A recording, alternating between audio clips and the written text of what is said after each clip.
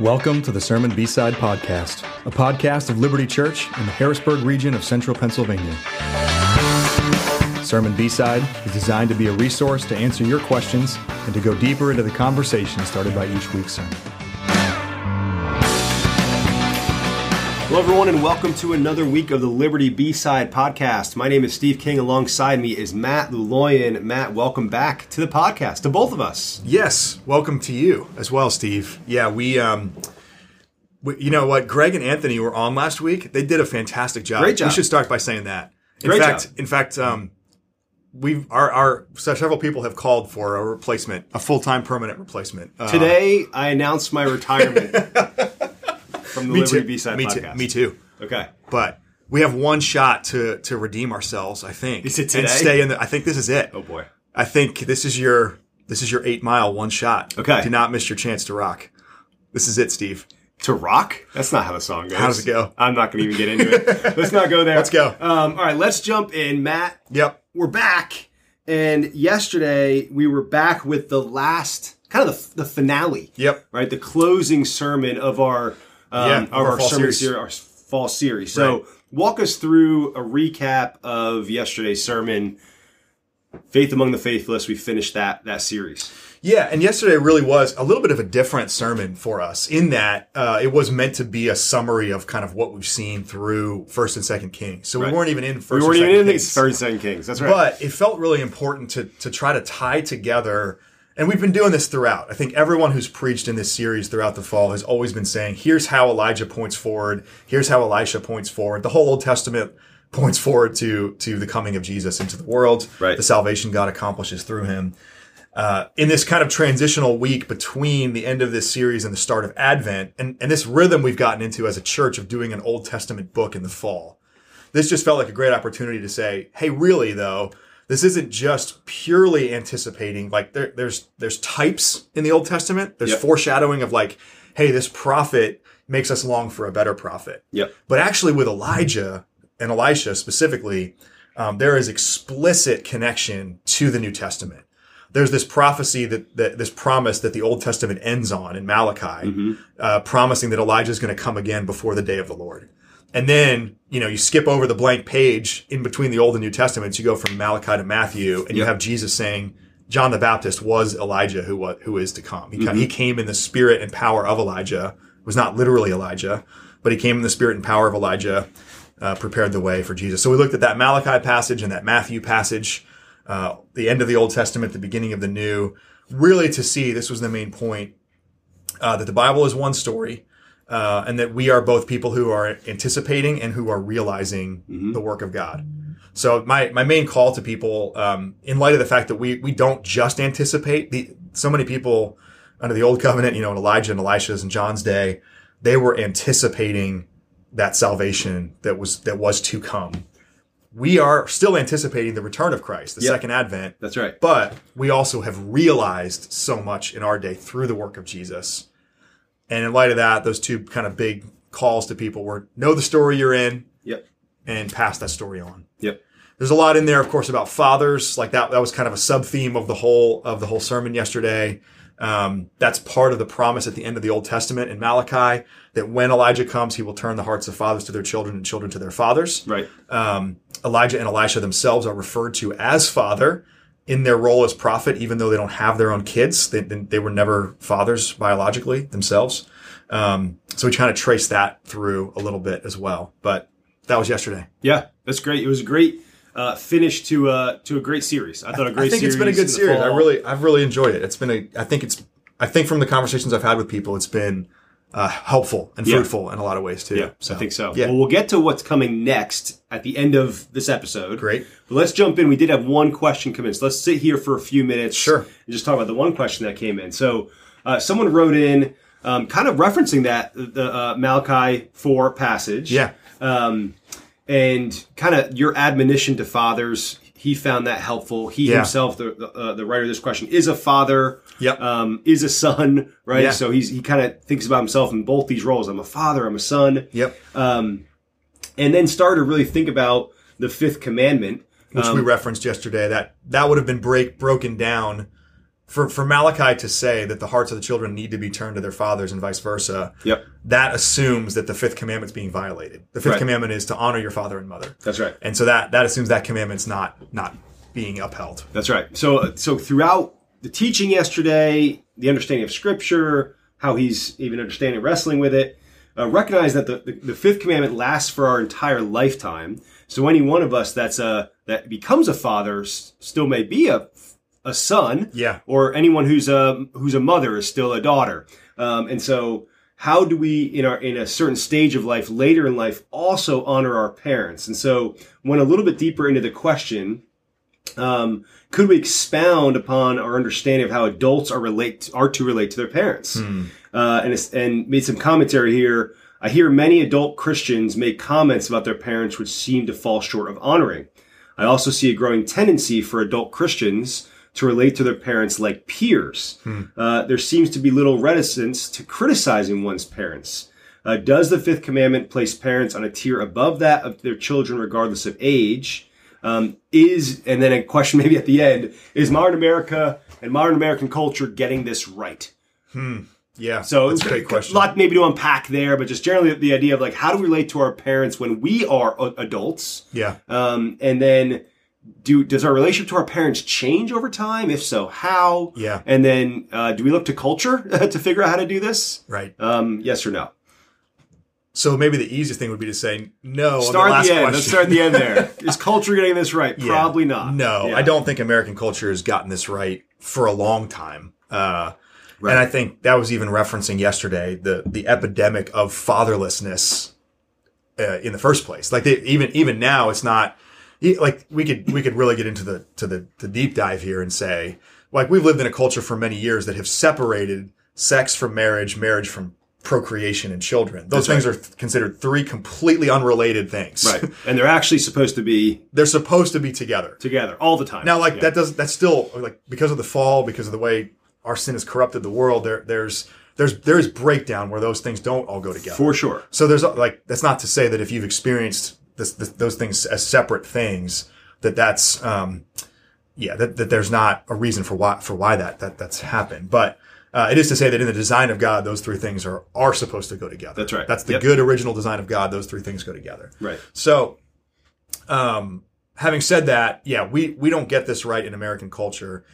And I would say from both vantage points, I would say, there are a lot of fathers and mothers, there are a lot of parents who do not act in honorable ways.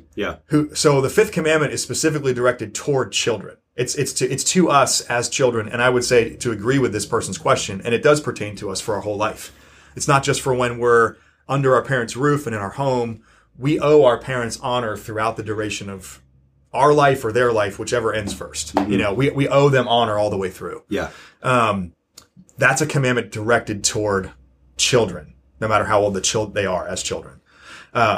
Deuteronomy 6, the Shema, is that famous passage in the Old Testament. Love the Lord your God with all your heart, soul, mind, and strength, but also then gets right into and teach these things diligently to your children as you walk on the way, as you rise up, when you go to bed at night. Basically, love your children. That's a commandment to the parents to own the discipleship of their kids and to basically act in an honorable way, in the sense of like imparting the things of God to their kids. And so I think we experience breakdown on both fronts right now. We have fathers and mothers, we have parents that are not honorable in the way that they are parenting their kids, and we have kids that are not showing honor to their parents. Right. So that's maybe an introductory phrase or introductory answer, but what does that prompt? Yeah, I mean, is modern American culture getting this right? No, I don't think so. I'd agree with that, right? Sure. And I don't think that I don't think really any culture would get this right. Yeah. Why we honor parents and what honor looks like outlined in Scripture. I mean, this person did reference kind of the Westminster Larger Catechism. Kind of just for where they had done some study into this. And so questions 124 through 128, I think kind of get into that. Talk a lot about the fifth commandment and what's required in the fifth commandment. Right. So that could, anyone can go dive in there too and read. Sure. A lot packed into the catechism at times, helpful, but a lot packed in there. Yeah. And so Scripture is going to outline what honor means and why honor is given in a way that's just different than culture apart from Scripture will. So truly, no, I think actually our culture is seeking to undermine the relationship that parents have to kids and kids have to parents. So I don't think we're getting that right. I do think it's, the idea of there's a growing tendency for adult Christians to relate to their parents like peers. I think that's interesting that the person wrote that in their question. I think it's interesting, and I think that is not always going to be indicative of honor missing. And so if I think it was Mark Twain who had that quote, when I was 10 years old, I thought my father knew nothing. And when I turned 20, I was surprised how much he learned in 10 years. Right. It's like, well, he didn't learn anything. You learned something, right? That's good. So when we're young, you see your parent a certain way. When you get older, you start to see them a different way. You have an opportunity to appreciate them in a different way. Now, for me, I am grateful for the ways that God has helped me have more like humility toward my parents. As I've become a parent and gone, oh my gosh, all those things that look back and go like, when I was, a younger child getting frustrated with my parents, well, now I'm on the other side going, it changes your perspective. Change your perspective, right? And so, but I can also relate to my parents in a different way. That's right.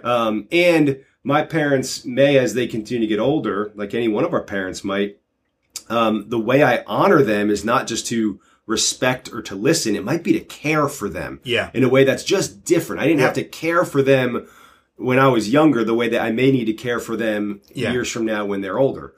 So the idea of what it looks like to be a peer isn't inherently something that's wrong.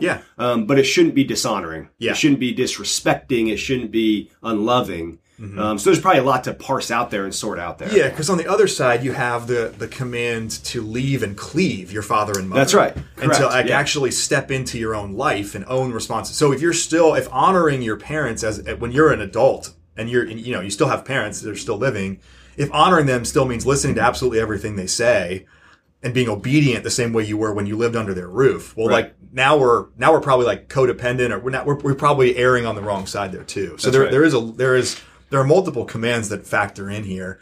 I do think that, one of the questions in here was about, do we still owe that honor to our parents even after we are not in their home, like even all the way through to the end of their life?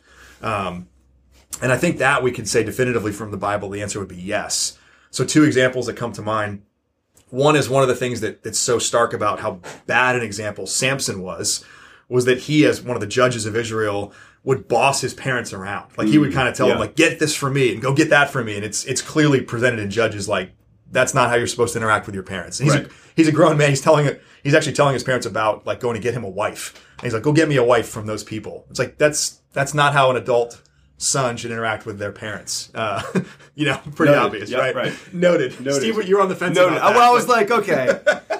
I just want to know, like I got young kids, I want to know what to expect someday, right? Totally. And then the other one is, so the Pharisees, one of the things Jesus, of the many things he rebukes the Pharisees for in the New Testament, one of the things is that they were, this practice of Corban, it was called. They were taking what they would normally give to their parents to like support their aging parents when their parents couldn't work and support themselves. And of course, in that day, there's no social security. There's no safety net. There's no social safety net. So part of honoring your parents meant you were the one who cared for them into their old age.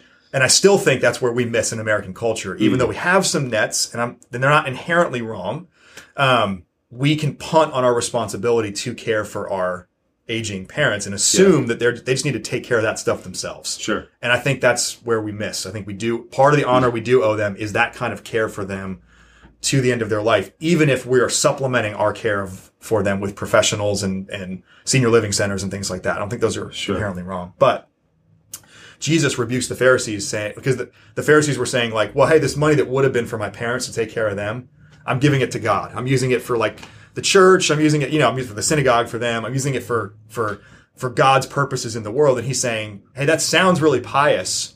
It's wrong. And you're violating the 5th commandment. Like you can't just say it's given to God and therefore punt and abdicate on your responsibility to care for your parents. So I think that's a clear answer in Scripture.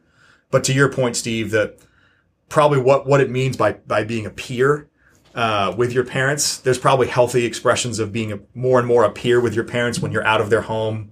You have your own family. And then there's probably unhealthy, expressions of that too. Yeah. And for sure there probably are, probably times where this person's hearing Christians make comments about their parents which fall short of honoring. Yep. Or if there's little reticence to criticizing one's parents, we shouldn't be doing those things. Right. And I would encourage us to engage with people in friendship relationship as we're able to sort that out and to build some trust with each other to get in there. Some of us probably have, I know some of us have really hard relationship with parents. Sure. And so there's an aspect of maybe it's coping, maybe it's unhealthy coping. It's ways in which we just have to process or create boundaries. Because again, like you said before, there are ways in which parents act that don't deserve honor. And there's also just a lot of brokenness sometimes that exists in relationships. Mm-hmm. And so the idea of honoring a parent, it feels like you're a year away from like a healthy relationship to even begin to know how to honor one another because of pain and separation and just brokenness and offense that's been made. And so that's also present in a lot of relationships. Yeah. So where any one of us hears someone criticizing a parent, and I'm assuming it's not just Matt, if I heard you say a terrible snide joke about your parent, which I have never done. I know you. That's why I'm using you as an example because I know you would never do this. Okay, good. Yeah. Please, if Matt's parents are listening, he never does this. Sorry, Mom and Dad. Knowing that you have a relationship with your parents, if I heard you say something that was out of bounds, I go, "Hey, Matt, what was that about? That's out of bounds." And it might just be because you're you're riled up for some specific reason. Sure. Okay. If you actually have a strange relationship with your parents, and you're saying something, that's an opportunity for me less to correct and go hey Matt, that was wrong, as much as go hey Matt, tell me what's going on. How can I encourage you, challenge you, come alongside you. It's not yet about the relationship between you and your parents. It might be what's going on in your own heart and mind. Yeah. And it's certainly coming out in the way that you're expressing toward your parents. Yeah. Just know that there's a lot probably more to the stories that we all have. Yeah. And it's good for us to get into those in the right ways and at the right time. I mean, here's a cultural observation, right? So rewind the clock 50 years where, and even recently, I think this is still a thing, right? Where water cooler talk in the office. Yep. And particularly among men, married men. Okay. It's totally socially acceptable to just bash your wife, to just rip on your wife. The old ball and chain. There's even derogatory phrases that get and you're not honoring your wife. That's right. And people get sucked into the vortex of I don't like it when this happens or when they just kind of pile on. Yep. That was a socially, culturally acceptable thing to do for many years and probably still is in some circles. I think there's been some corrective that's come culturally toward that. And even there are more women in the workplace now than there were 50 years ago. There's there's maybe some balance that's come to that where people go hey, it's not cool to just rip on your spouse. Sure. When you're in the office, right? Culture has gone the full other way. Now it's actually more commonplace to rip on the husband. Sure. And that's happened for multiple decades now too. Sitcoms, it's always dad that's a moron. It's always the Berenstain. Man, I tell you what's sad. I love the Berenstain Bears as a kid. I read them now with my kids. Yeah. The dad in most of the Berenstain Bear books is kind of presented as a moron. Really? It is. I can't picture that. I don't know if I'm reading he's like a grown child that the mom has to step in and parent along with the other kids that are actually kids. Okay. There is the one where he's watching too much TV. I remember that book. He's always another bad habit. He's always not always. I got you off topic. Wherever you were going with that. You were going somewhere. Years ago, it was socially acceptable to rip on your spouse. Yeah. I don't think that's maybe as much the case anymore. Maybe it is in some circles. I think maybe what's replaced that though, and what I hear is it's okay to rip on your parents now. And a lot more of us, and for many good reasons, don't hear me saying what I'm not saying here, but for many good reasons have pursued different kinds of counseling, over the years, have done different kinds of therapy. A lot of therapy, rightfully so, does a deeper dive into our story. And our family of origin and what we grew up with and says, here's stuff that was helpful. And that can be super fruitful to process your life and go, and hopefully in a way for Christians, it helps us affirm what we can affirm about our parents and honor them, even if of course, there's always in different specific ways, there's always some things that we don't appreciate about that, or we would have wanted to do differently ourselves when we're parents. But hopefully that leads to healthy things. But it's pretty common and acceptable now socially to just rip on your family of origin and rip on your parents. And so there's not that sense of like, I do owe, there maybe is a little bit of recovered sense of I owe my spouse honor. Sure. Or maybe in our culture, we just say, or if you're not going to honor him, just don't be married to him anymore. Just divorce him. Like maybe that's the new norm now. But with parents, it's like, there's not really that sense of like, I need to still honor them, and speak in honorable ways about them. Yeah. Yeah. And culture, going back again, where culture gets this wrong in a lot of ways, sees anyone that's growing older as becoming more and more of a hazard, an obstacle, right, to anyone else's goals in life. Totally. And so continued number of laws that are even being enacted in nations around the world to invite and encourage anyone who's disabled or certainly anyone who's just getting into an elderly state of life, going like, "Hey, are you ready? Are you ready to die?" Yeah. I mean, it's essentially euthanasia, cultural death. It's like the invitation, the expectation that somebody would elect to die, right, so that they can just be out of the picture, just get out of the way. And that sounds crass to say that. That's like I'm not even. It's actually more crass than that. What's actually happening in the world? Yeah, that's right. And so that can unconsciously seep into any one of our kind of cultural mood. Yeah. For how we treat our parents and how we treat people that are just in different stages and ages of lives than we are. Yep. And we should absolutely oppose that, reject that, and honor our parents as Scripture calls us to. I think to stay involved, to stay engaged with your parents. This person's asking, I have an aged mother. As they age, to stay and there can be different expressions of this. Sometimes it is helping them get into a facility where they can receive the care that they need. It doesn't mean that they always have to live with you. Right. But we probably should consider that option more often than we do in this cultural moment. I think a lot of people in middle and upper middle class and higher automatically assume that they just never will do that there will never be a day that like the aging parents move back in with them. Yeah. And I think that shouldn't be an assumption. I think that it doesn't have to be the only faithful expression of honoring your parents. Sure. I think it is a faithful expression, and it shouldn't just be assumed that we're going to do the retirement center thing. Right. It's good.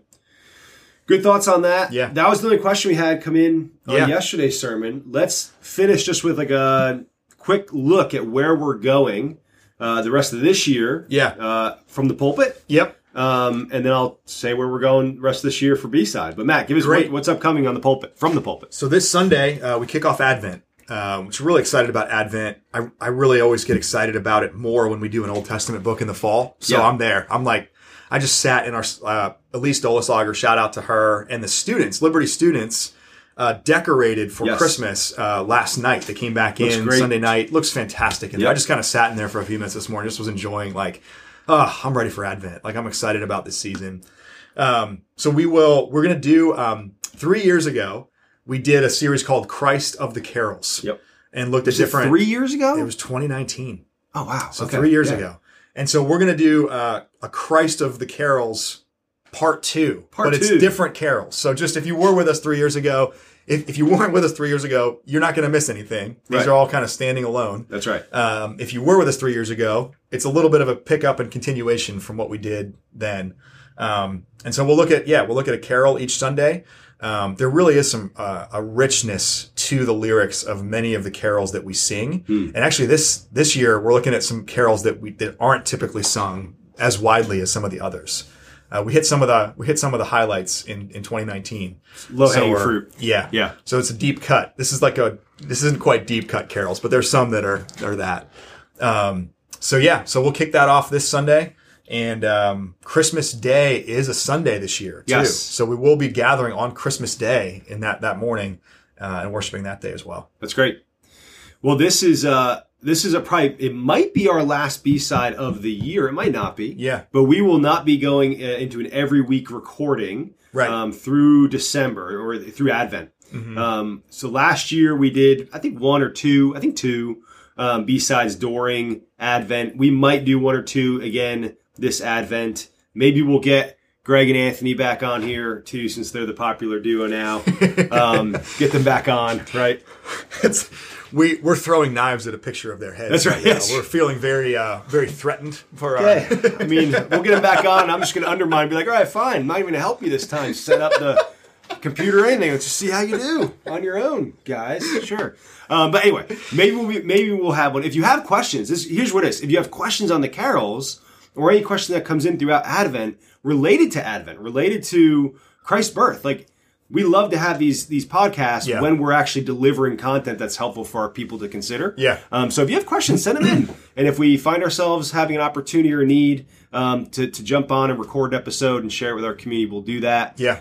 If not, we will be back certainly in January for Mercy and Justice Month. Yeah, which we're looking forward to that as well. We'll share more about that in the coming weeks, so I won't drop the teaser in for that one, but we'll be back. That's great. So be on the lookout for any B-side that does show up with the next 6 weeks or so. Yeah. Otherwise, we will look forward to seeing you each and every week for worship. And we'll go from there. Yeah. Thanks, everyone, for joining today. One last question, Steve. Oh, yeah, go ahead. Does the commandment about honoring your elders, does that apply to B-side podcast hosting too? It absolutely does. Do we need to like rebuke Anthony and Greg that they didn't give us a shout out and an honor on their podcast? I think we should go do that right now. I think we'll take care of that right now. Yeah, okay, so we'll get on that right now. Thanks for joining us today, and we will see you soon, everyone. Take care, guys. Bye-bye. Thank you for listening to the Sermon B-Side Podcast. For more resources, information about our church, visit www.libertyharrisburg.org. That's Liberty with an I, Harrisburg.org.